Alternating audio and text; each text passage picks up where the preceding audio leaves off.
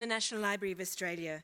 My name is Susanna Hellman and I'm co-curator of Cook in the Pacific, our major exhibition that you can see upstairs.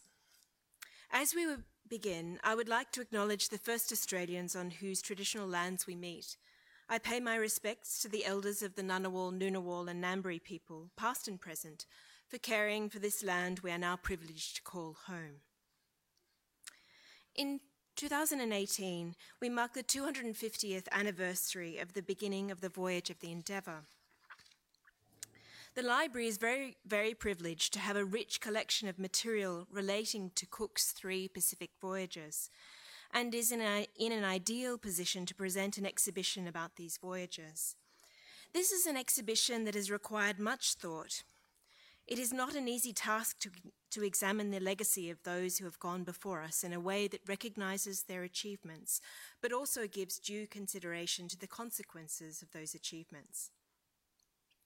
Cook in the Pacific aims to offer a different perspective on Captain James Cook and the rich, multifaceted Pacific cultures that he encountered. But this exhibition is also about Cook the man, the navigator, scientist, ship's captain and husband. This afternoon, we're very privileged to hear from Dr. Sophie Forgan, Chairman of Trustees at the Captain Cook Memorial Museum in Whitby, the United Kingdom. An historian by profession, Sophie has been involved with the museum for just over 20 years.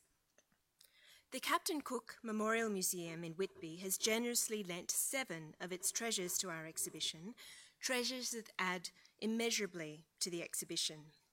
So it's an absolute delight to have Sophie here with us today. Please join me in welcoming Dr. Sophie Forgan.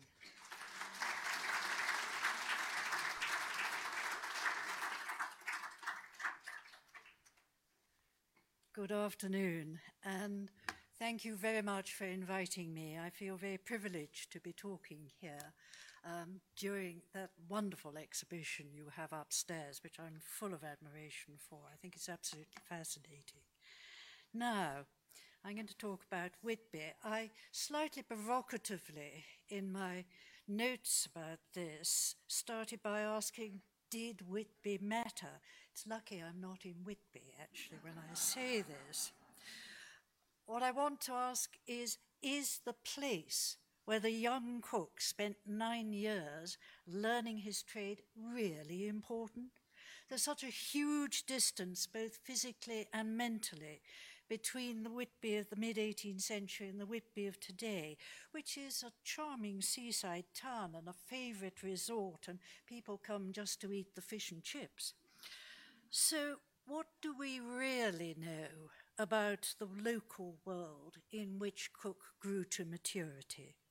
What was the physical and social reality of that environment, and how might it affect our interpretation of Cook's career, that famous trajectory from farm boy to intrepid circumnavigator, and finally to hero or anti-hero, as he sometimes is? I cannot do better than start from John Gascoigne's analysis of Cook as a voyager between worlds, which I think hasn't been bettered, and re-examine some aspects of Cook's world during those early years in Yorkshire. So, focusing on the world of Whitby rather than immediately on Cook himself, I hope to paint a rather different picture to the one that many are familiar with. And I shall emphasize 3 important characteristics of 18th century Whitby. First, that it was a booming industrial town. Note industrial. Second, that it was a centre of outstanding professional education with an emphasis on mathematics. And third, that it was outward-looking and very well connected to the world by sea. And generally speaking, this was an aspirational environment. And to illustrate some of these points, I shall refer fairly frequently to 2 men who were well known in the town during the time the Cook was there. Lionel Charlton, and I'm afraid we haven't got a portrait of him, and Abel Chapman. One was a mathematics master, the other was a ship owner and general magnate. So let's start with my first theme, Whitby in the 18th century, a booming industrial town. For those of you who have visited the town, and I know some have, they've been delighted by its quaint old-fashioned charm, the houses clustered on either side of the river, steep cliffs and ruined abbey perched above. And I want you to transform that image with smoke, industry, the smell of tar, hemp, and sawn timber, the endless rising and falling of the tides, which left large areas of intertidal mud. In fact, there are two halves of Whitby, the east side here and the west side, where there was slightly more flat ground. But generally speaking, there was very little flat ground, so houses crept up the hill towards the abbey and across on the west side. The medieval street pattern on the east side was retained, but it became very, very crowded indeed, as every scrap of land on the original plots was backfilled with houses. As you can see here, they fill up every single scrap. And living in Whitby meant climbing up and down hills and endless flights of steps, as well as the famous 199 steps that lead you up to the Abbey and St Mary's Church at the top. However, one advantage of the location was that water could flow through the rocks on which these houses were built and wells could be dug. And there was also a convenient sewer in the shape of the river flowing through the centre, and the harbour was scoured to some extent by the tides each day. So it was a town that didn't generally have the unfavourable, unhealthy reputation of most towns. And it was crowded because it was booming. There was work to be had. There were alum workings along the coast. Sorry, let's skip some there. And alum was a very profitable business, providing an essential fixative for the textile industry. Whitby itself was a service port, working the business of transporting coal between Newcastle, slightly to the north, and London. And of course, on the return journey, the ships brought supplies of goods for the town's industry, and especially urine for the alum industry too.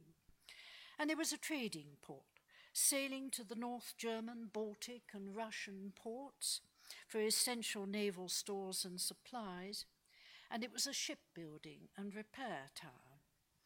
And it was a place from which you could hire ships, and the Admiralty Transport Service were constantly hiring Whitby ships, especially as troop transports in periods of war, to the great benefit of their owners' pockets. And it's been calculated, for instance, that no less than 50 Whitby ships were used as transports in the taking of Quebec in 1759 in the 7 Years' War. And the Admiralty, in fact, had, and this is often forgotten, had long been familiar with the qualities of Whitby-built ships, as Lord Anson had taken a Whitby ship as a transport on his famous round-the-world voyage. And while the rest of his fleet was getting scattered or shipwrecked or mutiny and so on, the Whitby ship, the Anna Pink, went on turning up at the rendezvous in one piece at the right time, unharmed, until finally the poor thing was cannibalized to repair some of the remaining ships. Let me pause now for a moment on shipbuilding. It's been reckoned that here's a whole lot of shipbuilding tools. And it's been reckoned that Whitby was among the top half-dozen shipbuilding centres outside London, rivaling places that we think of as far bigger, such as Newcastle, Hull, or Liverpool. This was in part because shipbuilders had developed a distinctive and highly successful product, the collier bark, or cat as it's often termed, famous Endeavour, Resolution, and so on. And I'm sure you know how capacious and extremely durable these carriers of cheap bulk goods, such as coal, were. And such ships were a perfect response to London's growing need for coal, as well as for goods and naval stores to furnish its own shipyards. We cannot be sure of the precise size of the Whitby fleet, but it's a fair calculation that by the 1750s, some 200 ships were owned and operated by Whitby masters, far more than you could actually get and fit in the harbour.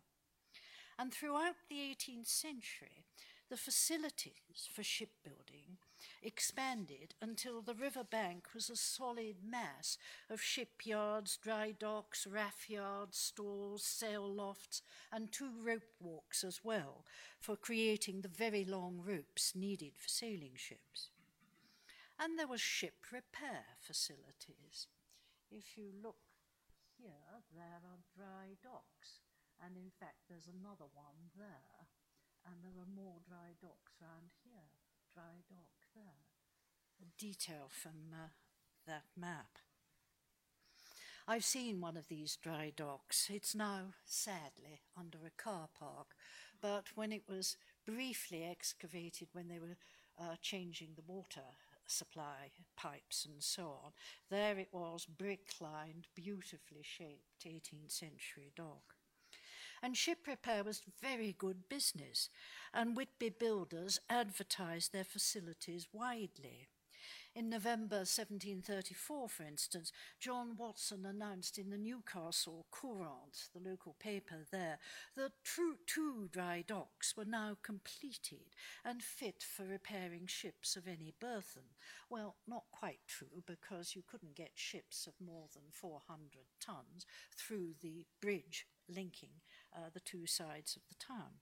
But, you know, it's a reasonable boast. It's significant, too, that another Whitby shipbuilder, Thomas Fishburn, of the famous Fishburn and Langbourne yard, which later built Endeavour, announced the opening of a new dry dock in 1758 in a London newspaper. So their reputation was not just local. And this expansion meant a huge number of skilled craftsmen at work. And Lionel Charlton, who wrote about Whitby in the later 1770s, reckoned that some 24 or 25 new ships were being produced every year, and that there was some 300 carpenters working in the shipyards. That's a lot of ships and a lot of men. And the impact on the town, in one respect at least, was that its physical fabric was being transformed. Previously, timber-built houses had been built almost on top of each other with jettied entrances so that people could enter from different levels, which was very convenient in a town with a transient population of seamen. But by the 1740s, new houses were being built of brick and pantiles, which are the roof tiles, increasingly replaced thatch. And that's a quote by Charlton, which, shall we say, shows more than a little one-upmanship, architecturally speaking, at work. But surviving houses, both in stone and brick, provide plentiful evidence of growing prosperity. And to this, I'd add continuing works on the harbour to lengthen the piers, replace the bridge, make it a bit more reliable and wider, improving the roads, which were pretty bad, as well as cleaning up the town and improving its governance. So when Cook was in Whitby, he saw a town being physically transformed. Let me go on now to my second theme, professional education. All those young men who were drawn to Whitby, what did they do? Well, apprenticeship was obviously the main route. And in 1747-48, the first full year that Cook was an apprentice, there were, and it's been counted, no less than 1,256 apprentices listed in the ship's muster rolls. And we're talking of a total population in the town of only around between 5,000 and 6,000. So the town must have been awash with men and young men and boys. And boys came not only from the surrounding countryside, but from places much further afield. Edinburgh and the Orkneys, for instance, have been listed.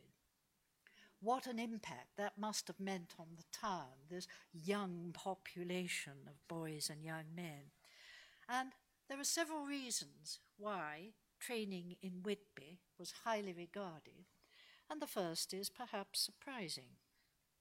There was no public endowed or grammar school in Whitby.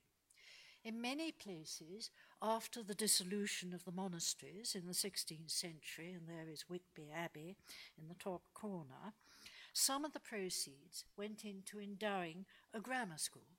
Not so in Whitby.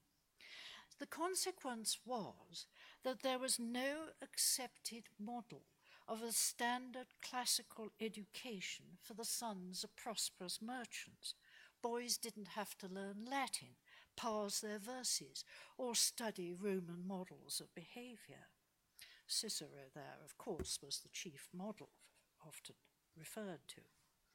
By contrast, there were commercially orientated schools, and the teaching of maths was encouraged because, of course, of its practical use at sea. And there are records of a number of schools in Whitby throughout the 18th century, including Lionel Charlton's school from 1748.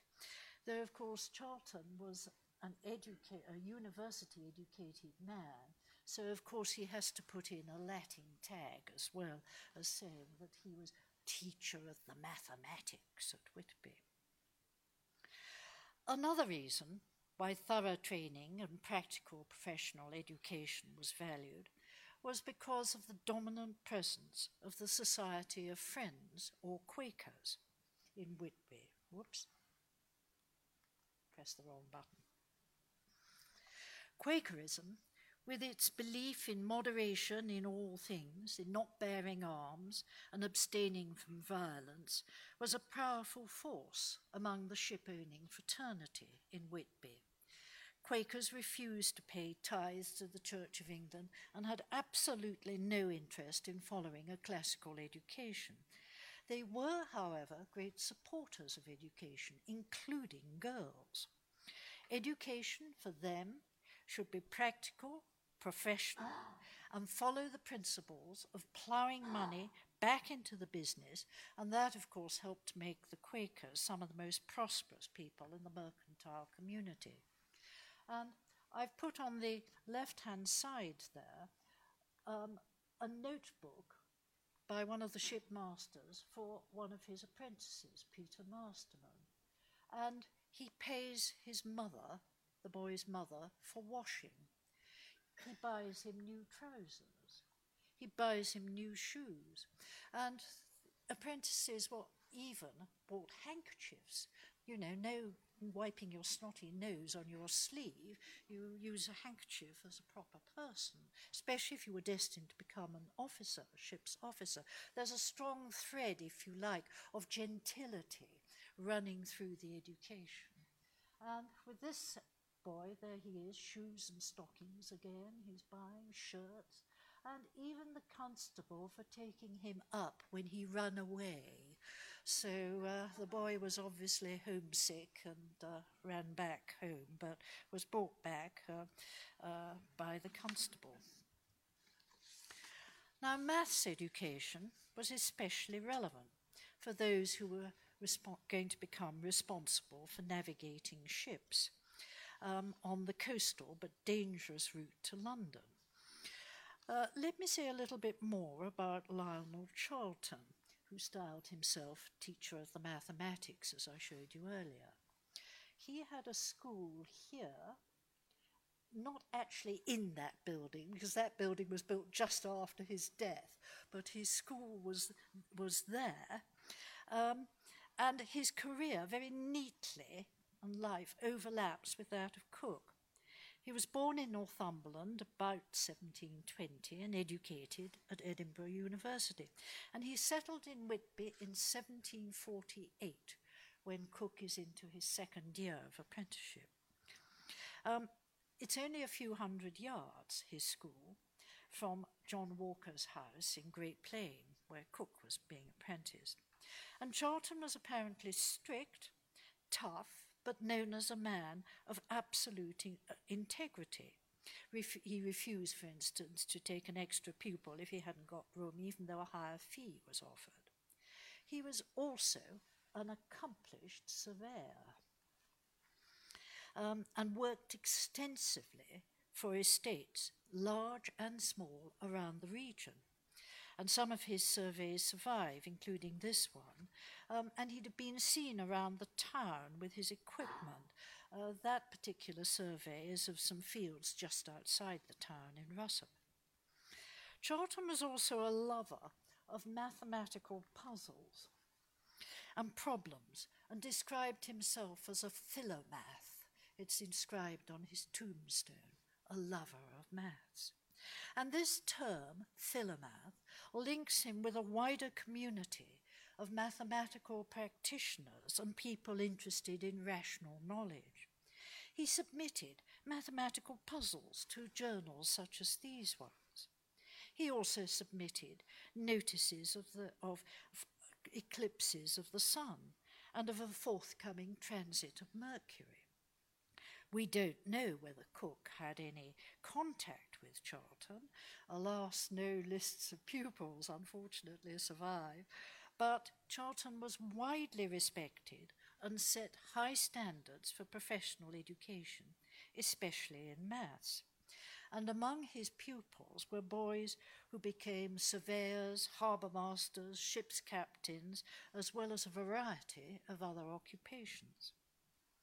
And Charlton's mathematical school wasn't an innovation, but tapped into a well-established tradition in the town. This is part of a wonderful apprentice's workbook, which survives from Francis Salkeld's earlier school. Salkeld, in fact, was another Quaker. It dates from 1711 to 1715, when the boy, Henry Simpson, who was only about 12, had to solve practical navigational problems using trigonometry and logarithms. And how was this taught? The method of teaching was generally a combination of the schoolmaster perhaps demonstrating, chalk and talk if you like, and then the pupil had to work through problems either set by the master or from one of the well-known textbooks on maths, and once he got it right, he copied it into his workbook, or his ciphering book, as they were sometimes called, which was a record of what the boy had learned, and of course then could be shown to his parents and was a visible demonstration of what he'd learned. And the problems are lovely. They're strictly practical. For example, an exercise in oblique sailing, this one there, was couched in accessible language and concerned the problem of catching a pirate who'd robbed and dismasted a ship. And there's another book from the book. The book also covered plane, parallel, Mercator, and courant sailing. And Simpson had a wonderful talent for decorating his text ingeniously, fish occasionally, and there, in fact, are his initials with a set of compasses. And the last pages of the book are devoted to how to keep a proper ship's log, recording direction, distance sailed, calculation of position, and weather conditions. And not surprisingly, young Henry went on to become a master mariner. He was from a master mariner's family, very successful, though he died fairly young, just before the age of 40. Let's go back to Cook and his education. Captain King writes in his account of the third voyage that Cook said that it was in Canada that he first read Euclid, and applied himself to the study of mathematics and astronomy. Okay, but I think this is a bit of a simplification, even to someone like myself, who is generally speaking fairly mathematically challenged. All mathematics at this time was based on Euclid, and the trigonometry that Cook would have mastered in order to become a merchant marine master's mate and then a captain, and then in the Royal Navy, was typically Euclidean. It was plane geometry, yes. A spherical geometry, on the right there, was only just being developed by Euler and had not yet entered the normal educational curriculum. But the story of Cook studying with the extra candle ends provided by Walker's housekeeper is very much in the ciphering book model of learning, with its large mixture of DIY study. And what can be said with certainty is that Cook acquired in Whitby a firm mathematical basis on which he could build. He couldn't have been offered the captaincy of one of Walker's ships otherwise. And he seems to have been adept, more than merely competent in this respect. But he did take with him, on his first Pacific voyage, Robertson's Elements of Navigation, a standard work on the subject. What was it for? For reference, bedtime reading, or help training the midshipmen? We don't know. But mathematical training certainly remained at the forefront of professional marine education in Whitby long after Cook's time, as this wonderful advertisement for Jonathan Hornby's school shows. And there,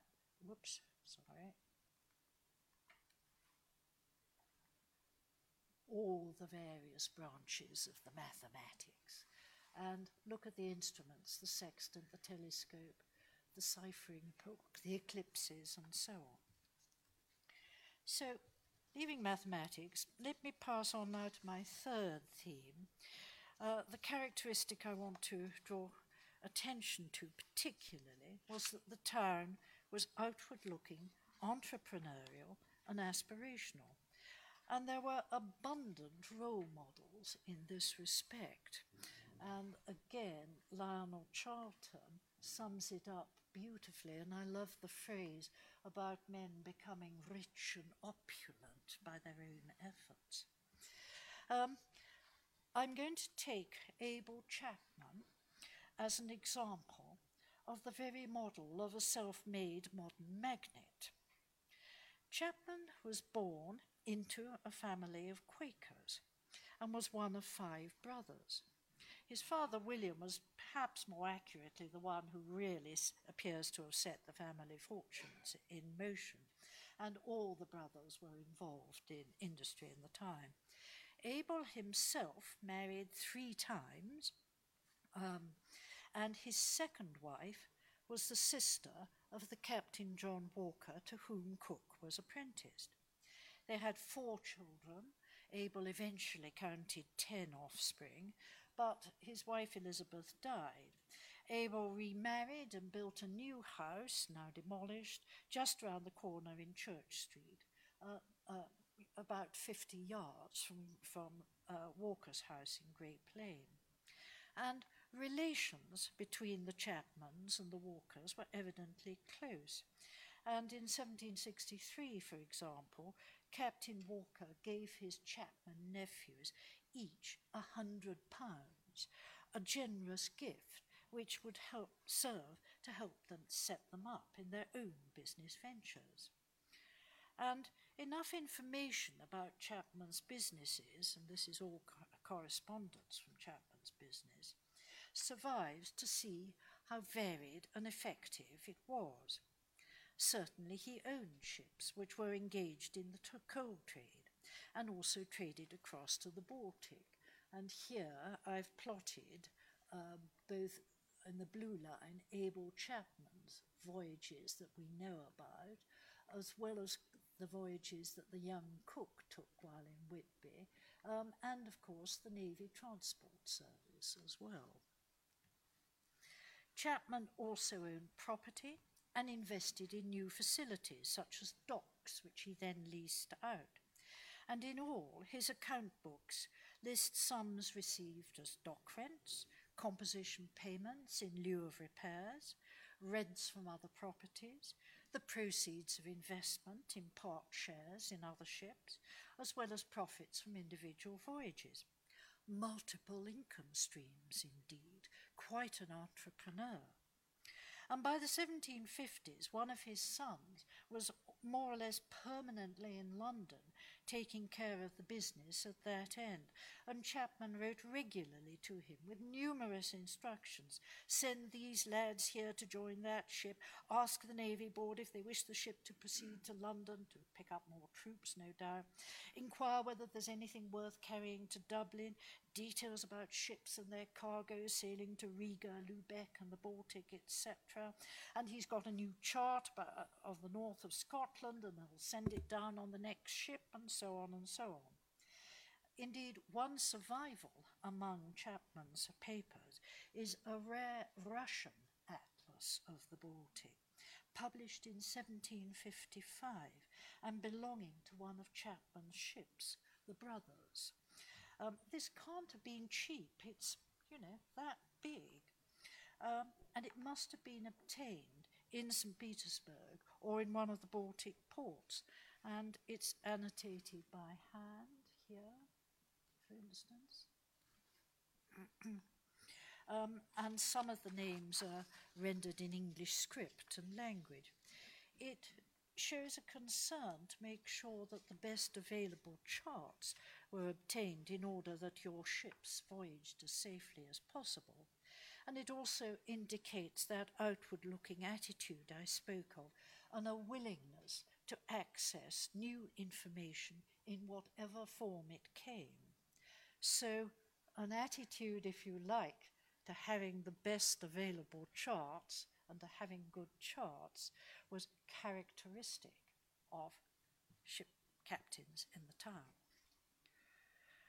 And by the time of Chapman's death in 1777, he'd built up a business which responded to the needs of trade both in wartime and in peacetime, and he appears to have lived a more than comfortable life and even mildly elegant fashion.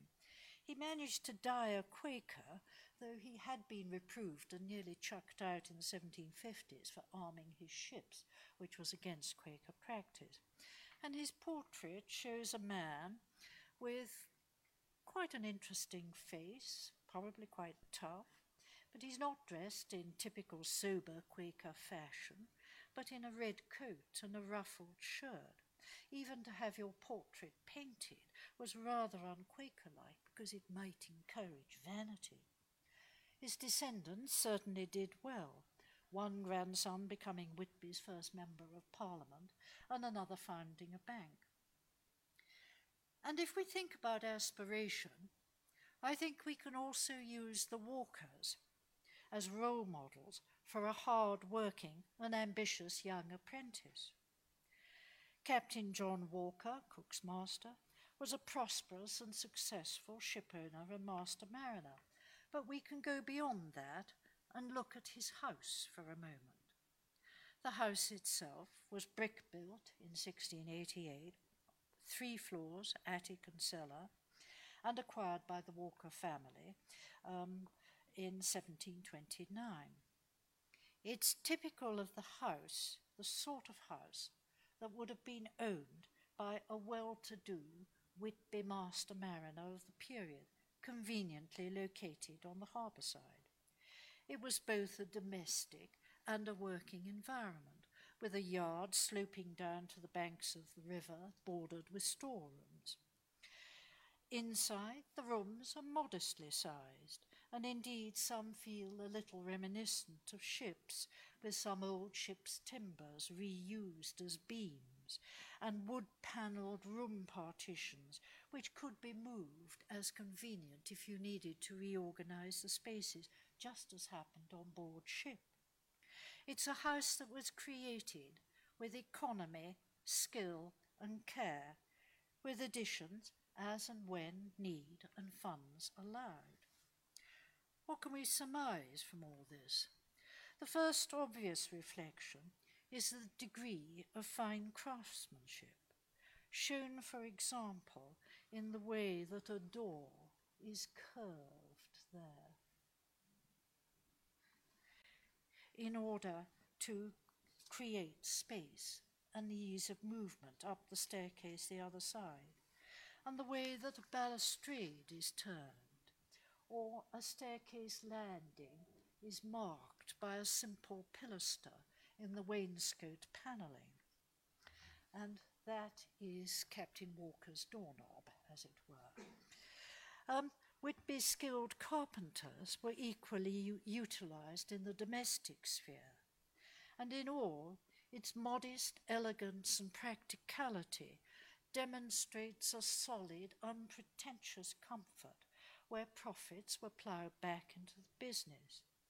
And this was just the sort of house that a property-less young man might aspire to if he worked hard and served staunchly in that tough school of seamen trained on the coasts of the North Sea.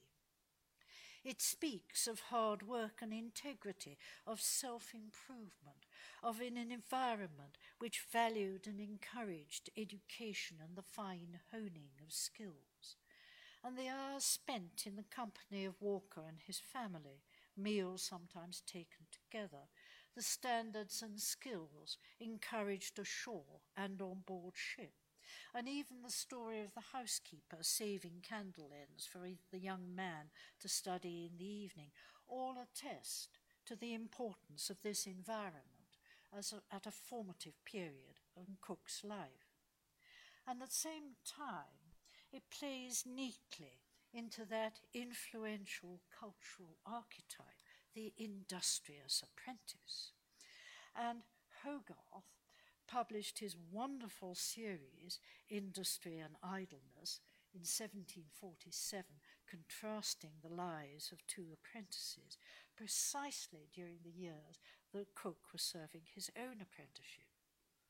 And Hogarth's industrious apprentice there ended as the Lord Mayor of London, and the young Cook ended as an explorer and cartographer of world renown.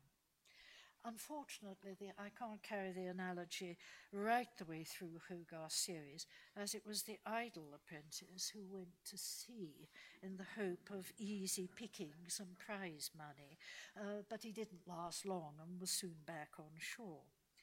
But the point I wish to make is that Walker provided that sort of aspirational environment, encouraged education, skills, and professionalism, and it wasn't for nothing that Cook maintained contact with Walker for the rest of his life.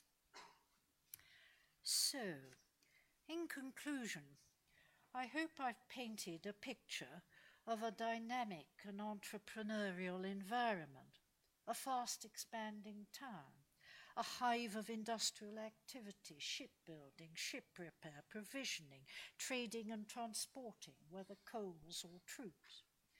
And Whitby ships did much more than just the Newcastle to London coal run. They were already sailing across the Atlantic Ocean, round the British Isles, across to the Baltic. And in such an environment, it's not so very surprising to find that the young Cook decided to spread his wings further and join the Royal Navy.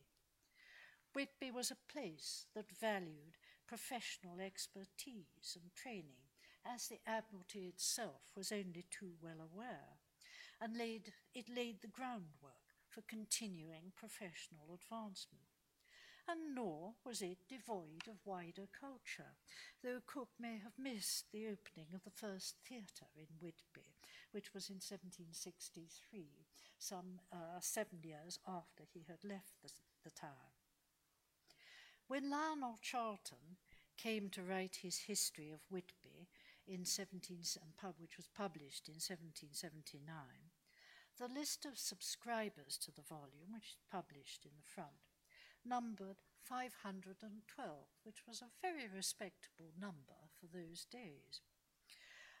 Those subscribers included well-known figures, such as the Archbishop of York, Dr. Samuel Johnson of dictionary fame, the artist Sir Joshua Reynolds, and Thomas Pennant, well-known naturalist and author, and many others.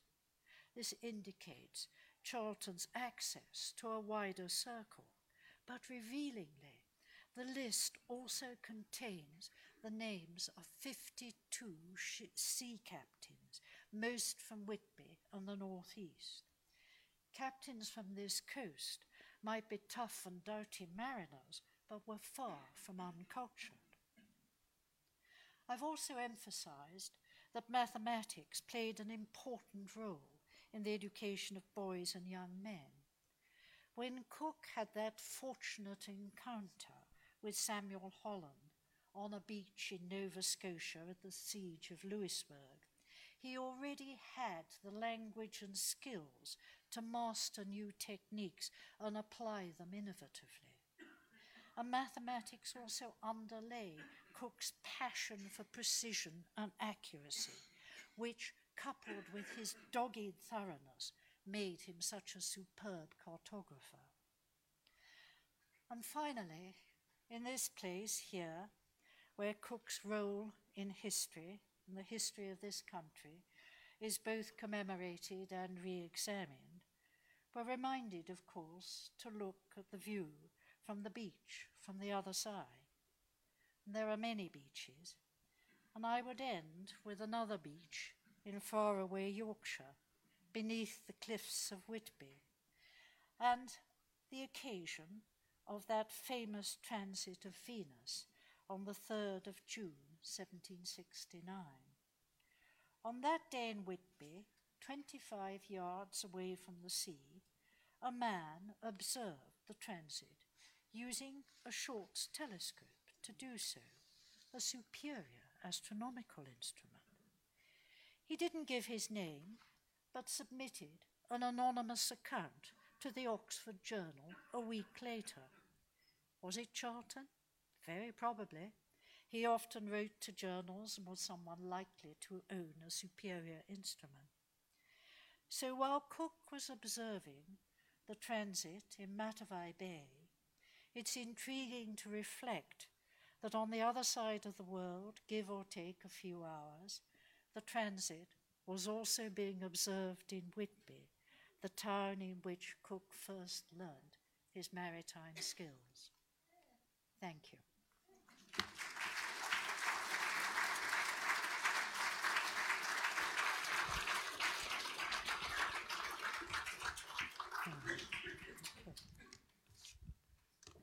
Right. Please join me in thanking Dr. Forgan.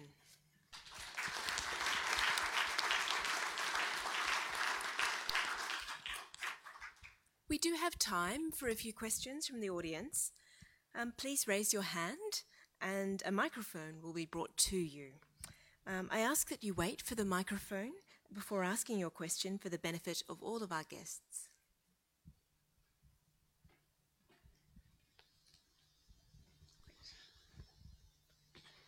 This was very interesting, but a lot of unanswered questions. One for me is, why did all this start in Whitby in the first place? There were towns along that coast which were a better location. Newcastle upon Tyne, which had plenty of money and coal.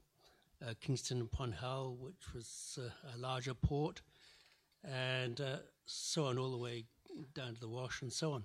Why did a small town on the edge of the Yorkshire moors start a shipbuilding industry and have all this activity?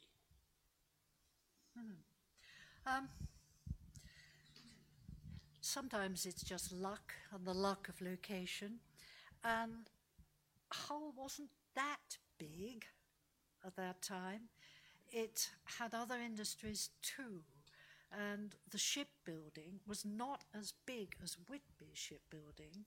the industry in the mid-18th century. By the end of the century, yes, it had overtaken. Newcastle, well, they had a very comfortable life, if you like, with the coal trade. And, of course, there's a great deal more variety. And there wasn't that, shall we say, both absence of other opportunities and facilities that, shall we say, directed everyone's focus to this particular extremely successful. I think it's a difficult question to answer because it's part culture, it's part economics, it's part location, it's part where you get your supplies and sources from, and certainly until the last quarter of the 18th century, most of the timber for Whitby-built ships was coming from the region. It was not Baltic timber. Baltic timber was used for decking and sometimes masts and so on, but not for the hulls, the key parts.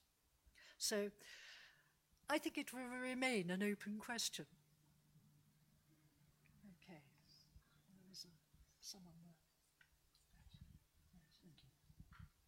At what age did Cook commence his stay, and what age did he depart from Whitby? He commenced his apprenticeship at the age of 17, which was quite old. Boys were apprenticed from the age of 11 or 12 normally, and he stayed in Whitby 9 years, and he was 26 when he left. Okay. Dr. Forgan, thank you very much for that interesting talk. 2 questions leap into my mind. The Quaker connection is very interesting. Would you like to comment at all on Cook's death, which was a very violent death and perhaps an aggressive altercation with the people, indigenous people in Hawaii?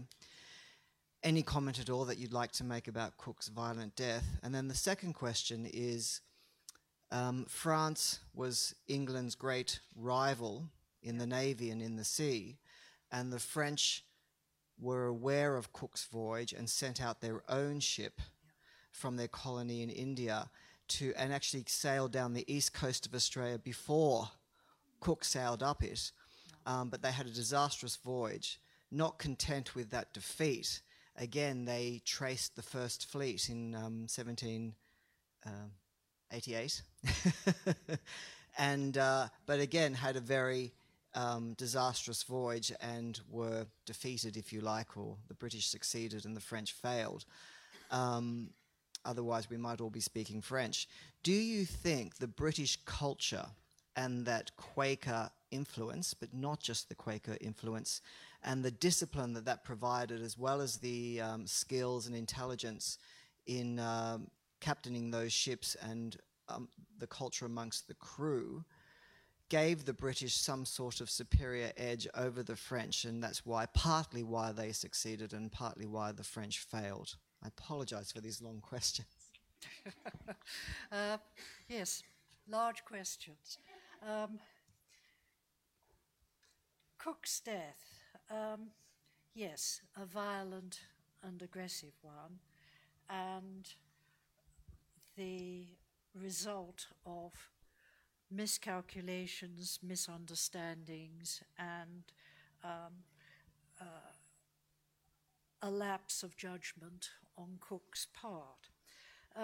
I think it has little to do with, any influence of Quakerism at that time, and it has been pointed out that there were several other occasions on which Cook might have met his end during the earlier parts of the third voyage, or even the second and first voyage. He was lucky up to that point.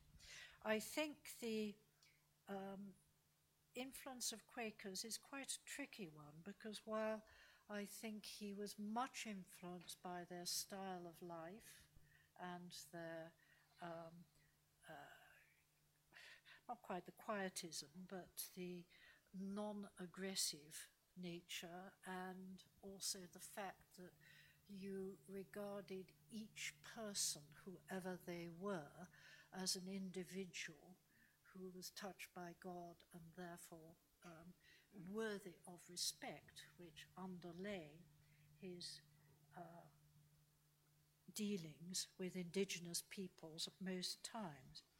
He certainly never became a Quaker, and I don't think he was, shall we say, much of a God man.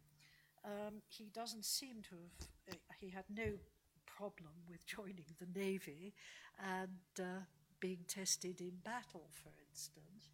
He was clearly, a loyal subject of His Majesty. I think if we come on to France and the voyages, yes, there are cultural differences, and yes, there are differences in discipline, and the French were always extremely impressed by the fact that discipline on board certainly Royal Navy ships was infinitely better than on the French Navy ships, particularly during and after battles. I think that does play a part, but also I think the efficiency of the Navy office, of the supplies and provisionings and planning was also a part as well. And because the Navy was extremely influential as far as politics and so on was concerned, it didn't have to, shall we say, as in France, fight against the superior influence of the army. So I think, and that comes out very much in the Napoleonic Wars, it was the backing that lay behind the Navy, the voyages, the battles, the encounters, and so on, that was extremely important in success. And I think it's fascinating that La Pérouse, for instance, felt that Cook was the very model of a mariner and an explorer that he should follow. And Cook's voyages were extremely widely read and published on the continent and translated into numerous languages. I'm not sure that fully answers your question, but thank you. Right. Any more questions? Just one down the front.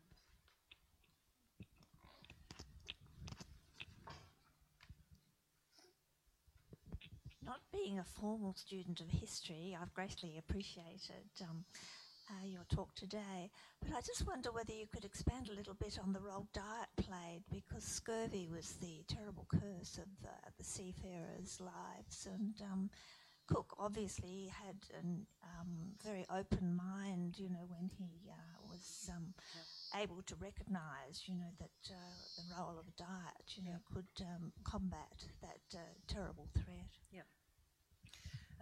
Yes.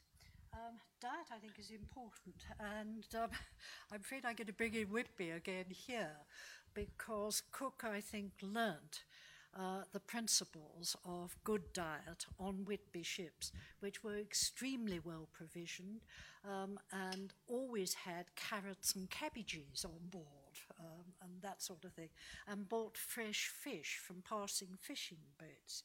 And as a country boy too, Cook would have grown up in the country and known the uses of wild berries and so on. And in fact, still, scurvy grass grows in some places around Whitby, and you can find sea cabbage on the cliffs of Whitby. So he would have had a certain amount of countryman's knowledge, if you like, of the use of plants, and the provisioning of Whitby ships, in which he would have been deeply involved as first an apprentice and being trained to be a mate, for getting supplies and making sure that the crews were well fed, because after all, a lot of work was demanded of them. On a merchant marine ship, like Endeavour, you had a crew of around 20, possibly up to 25, and half of those were boys. When Endeavour sailed to the South Seas, it had a crew of 80.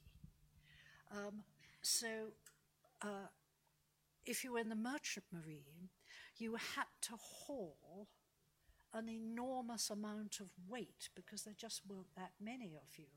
If you were in the Navy, there were lots of you to haul the weights and raise the sails and so on. And I think there was a grounding there in good diet. Cook certainly didn't understand anything about vitamins, which were after all not discovered or not identified properly until the 20th century. But he did understand that fresh food and certain things like sauerkraut and so on might be good for you. And his approach was slightly, if you like, a blunderbuss approach. He tried absolutely everything and made quite so something would work among all the various nostrums he applied. He was quite wrong about thinking that sauerkraut was good for preventing scurvy, but it was in line with the latest medical thinking at the time, which thought that scurvy was produced by putrefaction in the internal organs from the stomach and so on. And sauerkraut, with its acidic component, would combat that putrefaction. This, of course, is complete nonsense, medically speaking. But he certainly spent a great deal of time ensuring that the crew, if possible, had fresh food, had fresh water, and sometimes even changed course in order that they could land at an island and get turtle and so on, and fresh food, because he was well aware that fresh food, whatever it was the thing that combated scurvy. And of course, oddly speaking, this is something that French ships were far behind with, and the rates of scurvy on French ships were absolutely appalling. Okay, anything else? Right? Just one last one here on the... Yes. Can you tell us anything about Cook's family, particularly about his mother? We know a little bit about his father, but very little about his mother. We know very little about his mother, that's quite true, except that she was a local girl from what is now Thornton-on-Tees in the North Riding, then the North Riding of Yorkshire. I think it's worth remembering that his father was a Scot, not a Highland Scot just over the border, but came from a Scottish tradition where education was provided in every village, and his father would certainly have been literate and valued education. So it's no surprise to find that you might say he encouraged his son to be. He had brothers and sisters. He had an elder brother who died at the age of 21 after Cook had become an apprentice in Walker service. So Cook had already, as it were, left to make his way in the world as a second son should, and there was no inheritance to look forward to. He had sisters and so on. Two of the sisters survived and married. One, called Christina, had children, but the line died out in the third generation. The other, Margaret married a fisherman from Redcar and had many children, and there are indeed many descendants from that branch of the family. Cook himself, of course, had no surviving descendants at all. Okay. Right. Thank you so much to both Sophie and to you for your very thoughtful questions. I'll just end with some comments. Cook in the Pacific would not be possible without the support of individuals, communities, cultural institutions, corporate partners, foundations, and the Australian Government. The National Library of Australia acknowledges the generous contributions of First Nations peoples who have allowed their culture, experiences, and voices to be heard throughout the exhibition. I'd like to acknowledge the support of Australian and international lenders, especially those institutions who've, like the Whitby Museum, who've permitted their extraordinary collections to travel across oceans. I thank the Australian Government for providing significant funding, including through the National Collecting Institutions Touring Outreach Program and the Australian Government International Exhibitions Insurance Program. And I'm grateful for the financial and in-kind support provided by our generous exhibition partners, ActuAGL, Pratt Foundation, Kenyon Foundation, and Foxtel's History Channel. Unfortunately, we've run out of time, but I hope you've enjoyed yourselves, and I invite you to take another look at Cook in the Pacific in our exhibition gallery, or visit Beauty Rich and Rare and the Treasures Gallery. Please join me in thanking Dr. Vaughan again for this afternoon's presentation.